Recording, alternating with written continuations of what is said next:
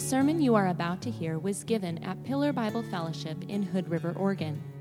Pillar Bible Fellowship exists to glorify God by knowing Christ more fully and making Christ more fully known. Email any comments or questions about the sermon to feedback@pillarhoodriver.org.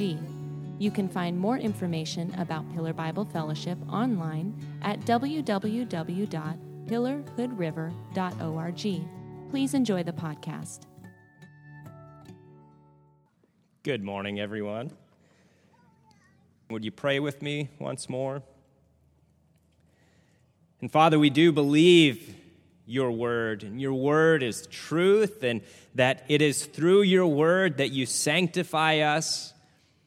And so as we spend the time this morning in study and examination of this, we do ask that you would send your Holy Spirit to help us see how these words apply to us today. That you would work and move, that you would have your way here among us, that you would accomplish your purpose in our midst. Draw us near to you, form and shape us, mold us more into the character of Christ for your glory. Amen. Go ahead and take a seat. As we have been working through the book of the prophet Amos, Amos was really an extraordinary man. Extraordinary. And I think that we could emphasize the ordinary part of Amos. But he was one that God used in mighty ways, in extraordinary ways. And in the chapter that we're studying this morning, it's my hope that we will be challenged, that we would be encouraged in our trust of God, and in God's ability to use us for his kingdom and for his purposes. And again, I emphasize how ordinary Amos seemed, a herdsman, a dresser of sycamore figs, a farmer, but one devoted to God. And I want to begin by asking this morning, if you believe that God could use you in the way that he used Amos, in powerful ways like Amos was used, even getting the ear of the king, a herdsman and a farmer, bending the ear of the king,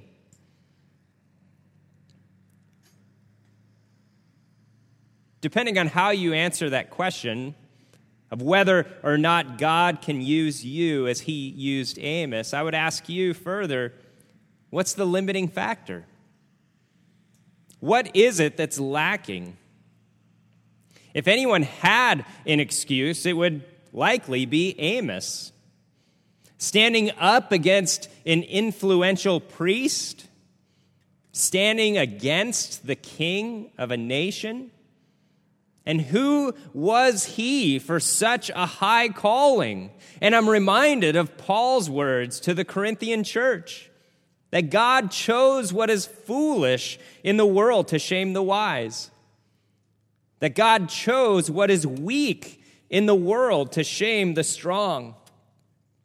That God chose what is low and despised in the world, even things that are not, to bring to nothing things that are.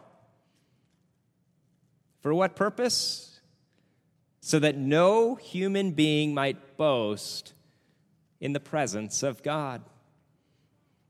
God works through these means. God works through people like you and I. He saves people like you and I, undeserving, for his glory. That he would get all of the credit so that no human being might boast in his presence. All glory to God. Now, the counsel of the world goes something like this: don't sell yourself short. You are capable of greatness.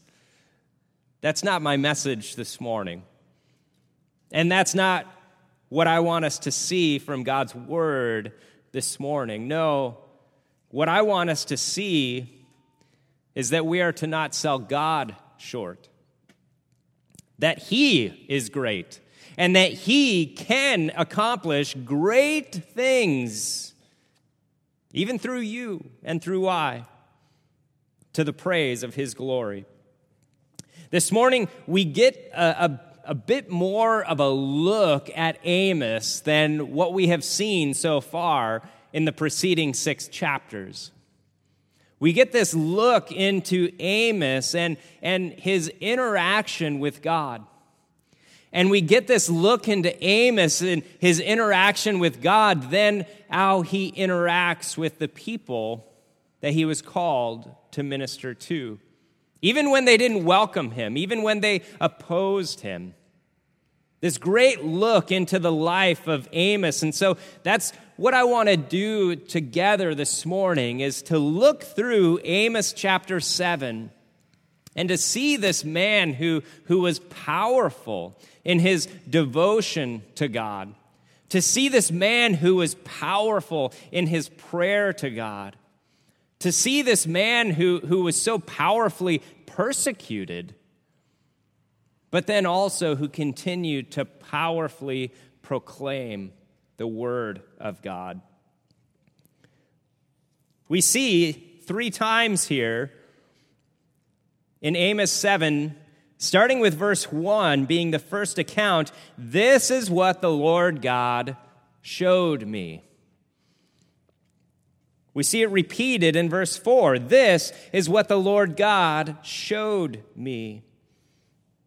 And then the third time in verse 7, "This is what he showed me."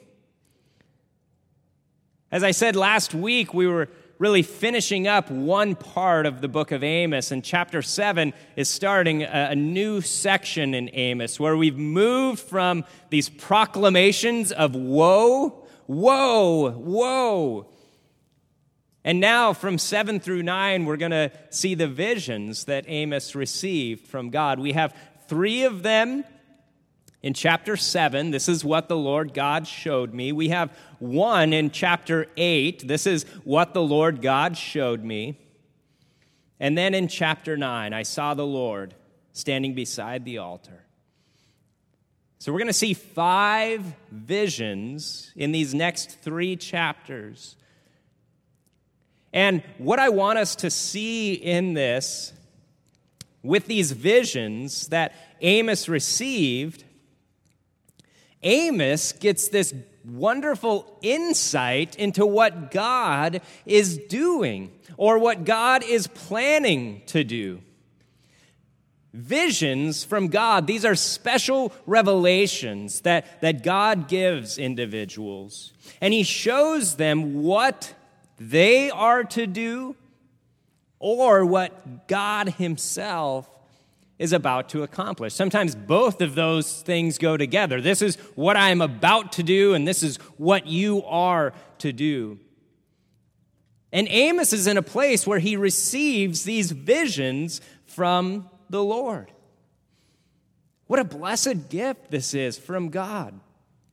Now, it put him in a very difficult place, because then he needs to speak these forth. He needs to stand for the truth that's been revealed to him, and it puts him in opposition against the world. But what intimacy with God that he has to be able to receive these visions. The first vision, which starts in verse 1, is about these locusts that are coming in to consume the crops of the land.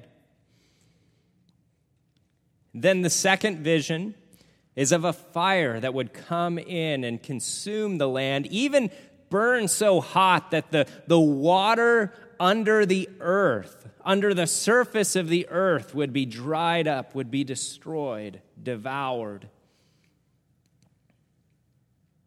And then, starting in verse 7, the third vision of the Lord standing beside a wall that was built with a plumb line, and the Lord Himself holding a plumb line in His hand. And as the Lord is revealing this to Amos, he's showing Amos that Israel is leaning like a level. That's the purpose of a plumb line. It shows a standard of vertical. Israel is out of kilter, no longer in line with this standard of righteousness that the Lord has established, but tilted away.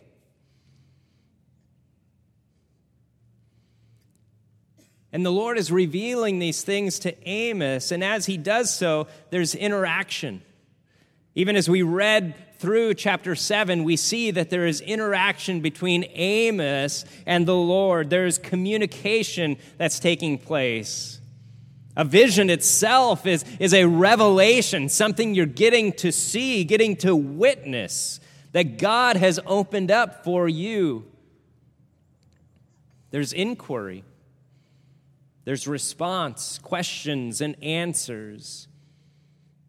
And I want us to see in this that Amos is a man who is devoted to the Lord, a man who is in relationship with the Lord, a man who is powerful in his private devotion to the Lord. I was thinking in the New Testament about these different accounts of visions that the Lord gives.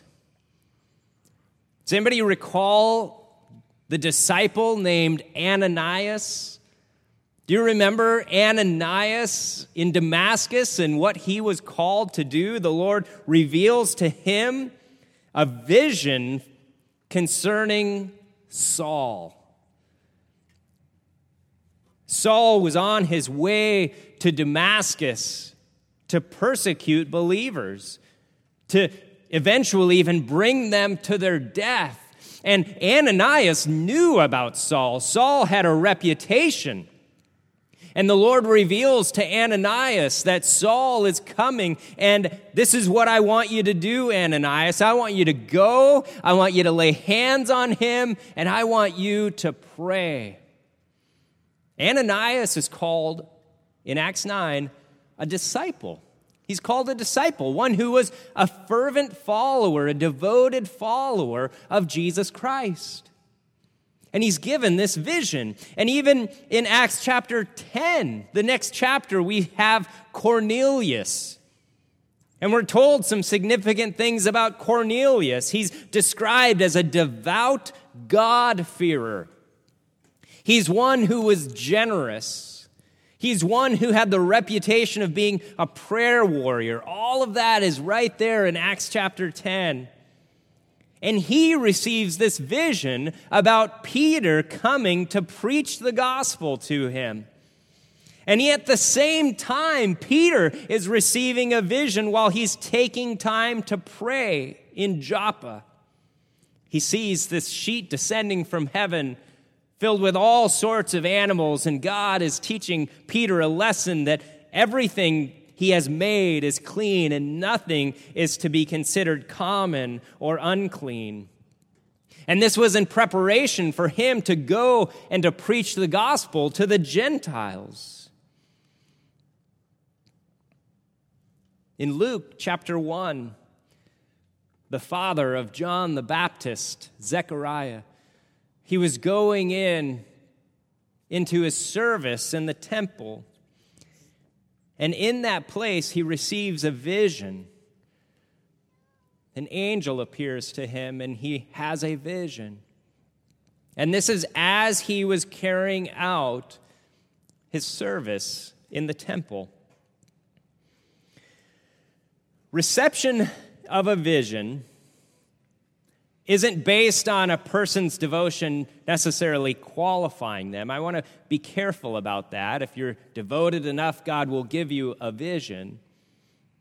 But there's no doubt that in many instances throughout Scripture, we're given insight, even as we are with Cornelius, with Peter, with Ananias, with Zechariah, that there was a devotion to the Lord. There is a person's private devotion. And we've seen this with Amos as well. Amos trusts and obeys. He goes and he speaks hard words that are going to make him unpopular, but he is so devoted, so committed to the Lord and to obedience to what God has given to him. There's this great, private, personal devotion. He's not a perfect man, no, but he's one who listens to what the Lord would say. And then he's one who carries that out. He's one who obeys the Lord in his life. Even as we see in this chapter, further down in verses 14 and 15, he's a herdsman. He's a farmer. But when the Lord called him, he listened, he obeyed, he went. A man devoted to the Lord God. And even this vision that he receives leads him in to prayer. It drives him further in his devotion to the Lord. He's a man who is powerful in prayer, and that's really the second thing I want us to focus on. Not only is he powerful in his private devotion, but he is powerful in prayer. Look with me at verse 2. As Amos sees this swarm of locusts and all that they devour, when they had finished eating the grass of the land, I said, "O Lord God, please forgive. How can Jacob stand? He is so small." Similarly, in verse 5, when he sees the fire devouring the land and the great deep, the waters, even under the surface of the earth, "O Lord God," he cries out, "Please cease. How can Jacob stand? He is so small." He receives these visions from the Lord God, and his response is to pray. Remember, Amos wasn't from Israel, right? Israel was the northern kingdom, Judah was the southern kingdom, and Amos had his home in Tekoa. He was down here in the south. And though this was once one great nation, they had become divided.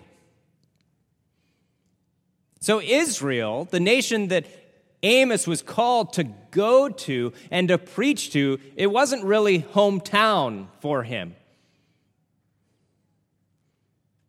But even so, when he sees the judgment that God shows him in these visions, that God would execute on Israel, he cries out, "No, Lord God, please forgive. Please cease. Jacob is so small. He can't withstand that." This is a heart of compassion. He's not angry. He's not spiteful. No, even those who would hate him, he shows compassion toward. Even like our Lord Jesus, when he was crucified, he pleaded, he prayed, "Father, forgive them, for they know not what they do." Amos has the heart of Jesus. These people that he has been called to preach to, even to prophesy against, but he has a heart for them. He doesn't want to see their destruction. No, he wants to see their repentance. He wants to see them turn and trust in the Lord and begin walking once again in obedience. "Lord God, please forgive." His first instinct is to turn to the Lord, to seek God's forgiveness, to seek his mercy, so that God might spare Israel. He directs his prayer to God, to the Lord God. If you're looking at an NIV translation this morning, the NIV translates it as Sovereign Lord. I just want you to get the idea here. Lord God, you are the one who is in control, the one true, powerful God. Not just an empty and undirected prayer crying out. No, he's directing his prayer. Lord God, you are the one that I cry to. You are the one to whom I direct my prayers. It's a cry to the Creator God, the Lord of heaven and earth, the one who knows all, who sees all, who sustains all, who directs all. He is the sovereign Lord.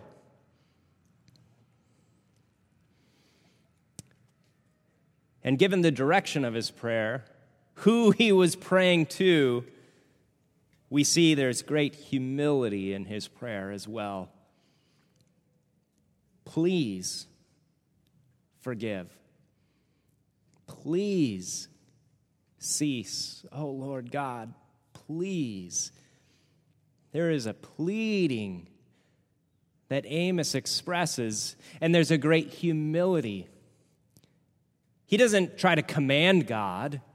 No, he recognizes the power of God, but he knows also the character of God. Please forgive, Lord God.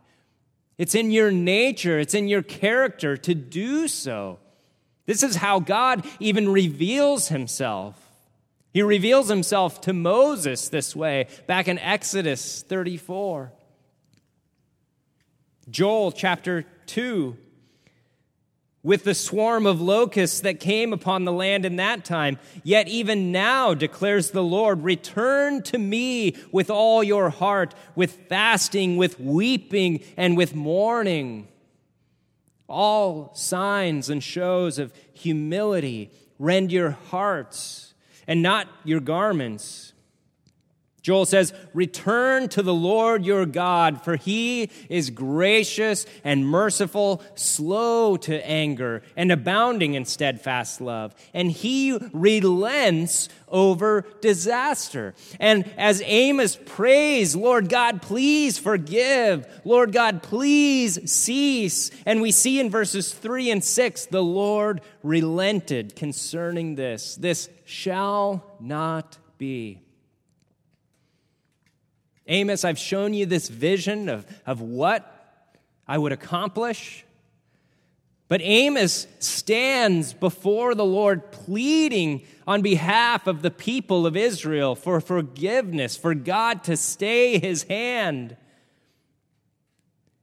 And this relationship that he has with the Lord God, the Lord relents concerning this. I was going to do this, but now I am not. Because our God is gracious and merciful. Do you remember when we went through the book of Jonah? Jonah, this reluctant prophet, the one who went to Nineveh only after the Lord really directed him there. He tried going in the opposite direction. But he was reluctant because he knew what the Lord was like. As Jonah goes through and he preaches to the city of Nineveh, and the people repent. In Jonah chapter 3, verse 10, when God saw what they did, how they turned from their evil way, God relented of the disaster that he had said he would do to them. And he did not do it. And Jonah says, I knew it. I knew this is what you would do. In chapter 4, verse 2, he prayed to the Lord and said, O Lord, is not this what I said when I was yet in my country?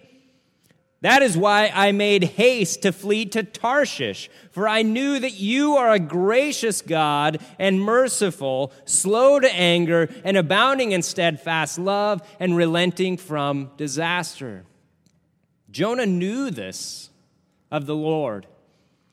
And that's why he was so hesitant to go to Nineveh, because he, unlike Amos, was not a man that was filled with compassion. not a man who exemplified the love of Jesus. He didn't want to see the people of Nineveh spared. And he said, I knew that if I went and preached and they repented, that you would turn from the disaster that they were coming to. This is in God's nature. This is in God's character. That when there is a coming to Him in humility, in prayer, that God turns an ear, that He listens. He invites us to seek Him through prayer, and He welcomes us when we do. Church, this is a sure sign of a godly life. This response to trouble or to difficulty or to bad news, even like Amos was receiving these visions of disaster, he was turning to the Lord God in prayer. Or even good news, that we turn to the Lord in prayer. And I think this is why Paul can charge the Thessalonian church to pray without ceasing. Because there's always something to pray in regards to. Good news or bad news, every occasion is an occasion to pray. And Amos here, this knee-jerk reaction, it was so a part of him that he sees these visions, and his response is to turn to the Lord God in humility, but in powerful prayer. Amos was seemingly ordinary, but he had an extraordinary ministry because of his fellowship with the Lord. His time of private devotion, his time of prayer filled his mouth with words to speak. It gave direction to where he should go. It empowered him. It emboldened him to stand for righteousness and for justice. Even when righteousness and justice were deserted, when they were distorted, even at the highest levels of society, which is what we've seen all throughout the book of Amos. Righteousness and justice turned to wormwood, turned to poison. Things that should not be, calling wrong right and right wrong. But Amos has this powerful ministry in personal devotion, in private prayer, but also look what comes for Amos as he walks in faithful obedience to the Lord. Verse 10, Amaziah, the priest of Bethel, sent to Jeroboam, king of Israel. Now, understand what's taking place here. In Israel, there were now two places of worship, Bethel and Dan. And Amos was going in to Bethel and preaching. And in Bethel and Dan, there were places of worship where golden calves were set up as the objects of their worship, of their false worship, of their idolatry. And Amaziah, the priest of Bethel, he's in cahoots with King Jeroboam, the king of Israel. And here comes a shepherd, farmer, preaching, and he's getting all kinds of attention. Amaziah, likely the most powerful priest in Israel. And he turns and he reports to the king of Israel what Amos is doing. Amos is ruffling the feathers up pretty high in society, this shepherd, farmer. And so Amaziah communicates to the king about Amos. And this is what he says: Amos has conspired against you, king. There's a conspiracy, king, against you in the house of Israel. The land is not able to bear all his words. 4 verse 11, thus Amos has said, Jeroboam shall die by the sword, and Israel must go into exile away from his land. There's a twisting. I want you to see this. There's a twisting of what Amos actually says. Amos does not say that Jeroboam shall die by the sword. No. Instead, it is verse 9, the house of Jeroboam that God would stand up against. I will rise against the house of Jeroboam with the sword. But Amaziah takes that and he tells the king, he's threatened you, your life, saying you are going to die by the sword. This twisting, this distorting of Amos's words, and Amos now is suffering, enduring persecution. Amaziah accusing him even falsely and telling him, look, verse 12, O seer, I don't think he meant that as a compliment, O seer, go. Flee away to the land of Judah. Eat bread there. Prophesy there. But never again prophesy at Bethel. Don't you know where you're at? This is the king's sanctuary. Don't you know what house you've stepped into? This is a temple of the kingdom. Amos, you're out of your league. Go home. Go back to Tekoa. Go back to Judah. You don't belong here. We don't want your words. We don't want to hear your preaching. Go, flee away, run home, is what Amaziah is saying to him.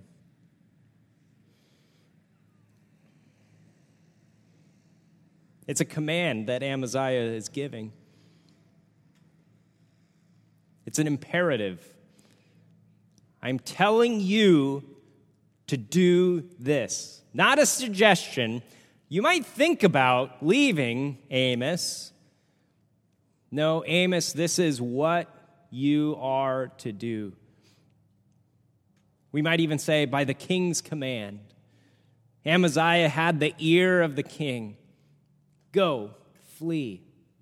It's a charge. It's a command. Amaziah even has the weight of the government behind him. Be quiet, Amos. Don't show your face in Israel anymore. And what would Amos do? What would Amos do? I had to be reminded this week by a brother in the congregation, blessed are those who are persecuted for righteousness' sake. For theirs is the kingdom of heaven. Blessed are you when others revile you and persecute you and utter all kinds of evil against you falsely on my account. Rejoice and be glad, for your reward is great in heaven. For so they persecuted the prophets who were before you. These are the words of Jesus, Sermon on the Mount. They persecuted the prophets who were before you. Amos is in that company. Amos was persecuted, but he had great reward in heaven. Peter, writing to the churches in Asia, in chapter 4, I'm going to turn there and read this passage to us. 1 Peter chapter 4, starting in verse 12. He says, Beloved, do not be surprised at the fiery trial when it comes upon you to test you, as though something strange were happening to you. But rejoice insofar as you share Christ's sufferings, that you may also rejoice and be glad when his glory is revealed. If you are insulted for the name of Christ, you are blessed, because the Spirit of glory and of God rests upon you. But let none of you suffer as a murderer or a thief or an evildoer or as a meddler. Yet if anyone suffers as a Christian, let him not be ashamed, but let him glorify God in that name. For it is time for judgment to begin at the household of God, and if it begins with us, what will be the outcome for those who do not obey the gospel of God? And if the righteous is scarcely saved, what will become of the ungodly and sinner? Therefore, let those who suffer according to God's will entrust their souls to a faithful Creator while doing good. Don't be surprised when fiery trial comes upon you. If you're standing for righteousness and you're met with opposition, with difficulty, don't be surprised. It's to be expected. In this life, you will suffer persecution. It's a promise. You can put it on a coffee cup. Have it as a reminder every morning. Put it over the door of your home. Make a little plaque as you walk out in the morning. In this life, you will suffer persecution. But alongside of that, the words of Jesus, blessed are those who are persecuted for righteousness' sake. Rejoice and be glad. Now, I had to be reminded of this because going through some trial, some tribulation in my life, I haven't been rejoicing, been down about it, discouraged and frustrated. But where is my hope? And where is my joy? And to know that even in this, I'm getting to keep company with the prophets, men like Amos, persecuted for righteousness' sake. That God looks upon me and says, blessed, blessed are you. A different valuation, a different estimation. Blessed are you. People in very prominent places were standing in opposition to Amos and threatening him. Amos, go away, flee. But look at Amos's response, verse 14. Amos answered and said to Amaziah, I was no prophet, nor a prophet's son, but I was a herdsman and a dresser of sycamore figs. But the Lord took me from following the flock, and the Lord said to me, go prophesy to my people Israel. Please note, church, when you are one who is in private devotion with the Lord, when you are one who spends time in pleading prayer with the Lord, the threats of men aren't as threatening and intimidating as those men might hope they would be. Amos isn't intimidated. No, he's been spending time with the Lord God, the sovereign Lord. Amaziah, the priest of Bethel, stands up in opposition to him. Go and flee away, Amaziah. And Amos says, no. This is what God has commanded me to do. So Amos focuses not on what Amaziah had commanded him, but on what God had commanded him. A herdsman, a shepherd, a farmer without formal prophetic training, but he stands up against the priest of Israel. And understand, this priest of Israel was leading them in false worship and idolatry. Verse 15, this is what the Lord said to me, go prophesy to my people Israel. Another command. Just like Amaziah had given words of command to Amos, go, flee away to the land of Judah. This is what the Lord God commanded me. Go prophesy to my people Israel. When you put those words up side by side and compare them, what words will you obey? Will you obey the words of Amaziah and disobey the words of God? Or will you obey the words of God?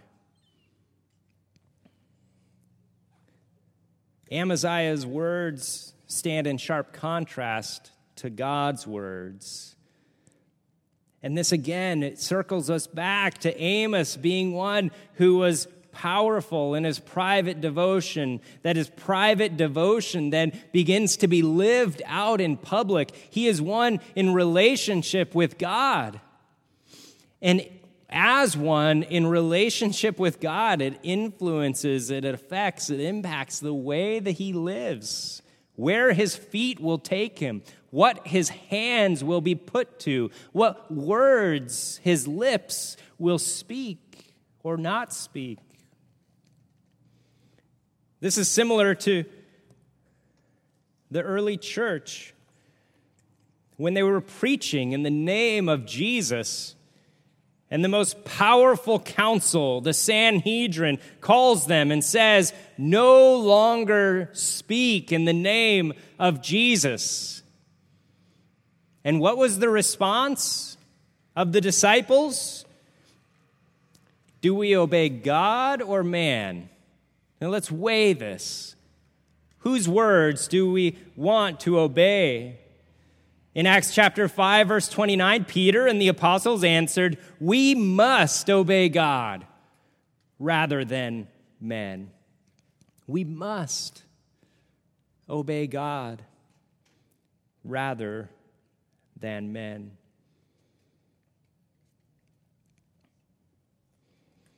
In Psalm 56, David has been captured by the Philistines.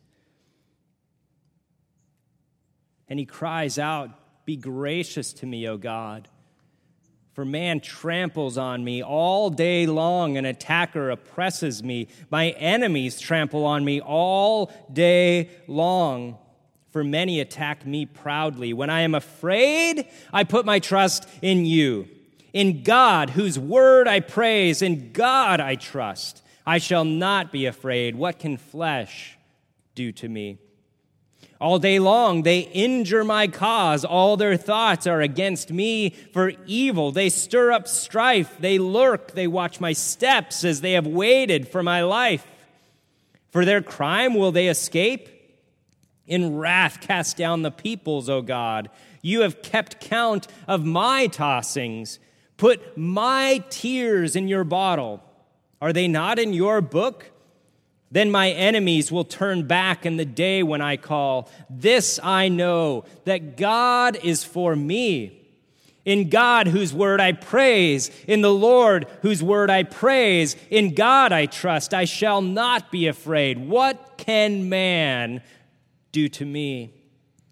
I must perform my vows to you, O God. I will render thank offerings to you, for you have delivered my soul from death, yes, my feet from falling, that I may walk before God in the light of life. David was a man devoted to the Lord God. David was a man that says, what can man do to me? They could take my life, but my eternity is secure in God, and my hope is securely placed in God. And I'm going to continue to trust in God, whose word I praise, in the Lord, whose word I praise, in God I trust. I shall not be afraid. Continuing to lift his eyes up to heaven from where his help would come from the Lord God. And even in this, Paul exhorting Timothy, his young son in the faith, and he tells him, preach the word. I charge you in the presence of God and of Christ Jesus, who is to judge the living and the dead, and by his appearing and his kingdom, preach the word. Be ready in season and out of season, reprove, rebuke, and exhort with complete patience and teaching. For the time is coming when people will not endure sound teaching, But having itching ears, they will accumulate for themselves teachers to suit their own passions and will turn away from listening to the truth and wander off into myths. As for you, Timothy, always be sober-minded, endure suffering, do the work of an evangelist, fulfill your ministry. Amos continued proclaiming the word of God because that is what God had called him to do. That was the ministry to which God had called him and the ministry that God had given to him. You, Amos says, you have said this, to go, to flee, to no longer preach. But this is what the Lord says. In Amos 7, verse 16, hear the word of the Lord. You say, do not prophesy against Israel. You say, do not preach against the house of Isaac. Therefore, thus says the Lord, your wife shall be a prostitute in the city. Your sons and your daughters shall fall by the sword. Your land shall be divided up with a measuring line. You yourself shall die in an unclean land. All of this would come upon Amaziah and his household, and Israel shall surely go into exile away from its land. Amos doesn't back down in the least. Amos continues to be faithful to speak forth the words that God had given to him. And Amaziah even receives a stricter judgment because of his opposition to Amos. And his opposition to Amos ultimately was an opposition to God. Amos was a man who was faithful, even with a hard message that he was given, but with a heart of compassion in which he proclaimed that message to the people of Israel. And I want to ask you this morning, church, will you act on what you have heard this morning, on what we have seen together in God's word this morning? Being ones who devote ourselves to the Lord in prayer, who devote ourselves in private time with the Lord, who are steady in persecution and even regular in proclamation, speaking forth God's word. This is God's word, greater than the words of men. Remembering that it's unto the Lord that we work, not unto men, and that it is from the Lord that we will receive an inheritance as our reward. Paul tells the Colossians, you are serving the Lord Christ. That's a great privilege and an awesome responsibility that we have, church, to serve the Lord Christ, to be in relationship with him, and to be in places where we get to be ambassadors for him, going into the world and proclaiming the good news of salvation by faith in Jesus Christ. Would you pray with me?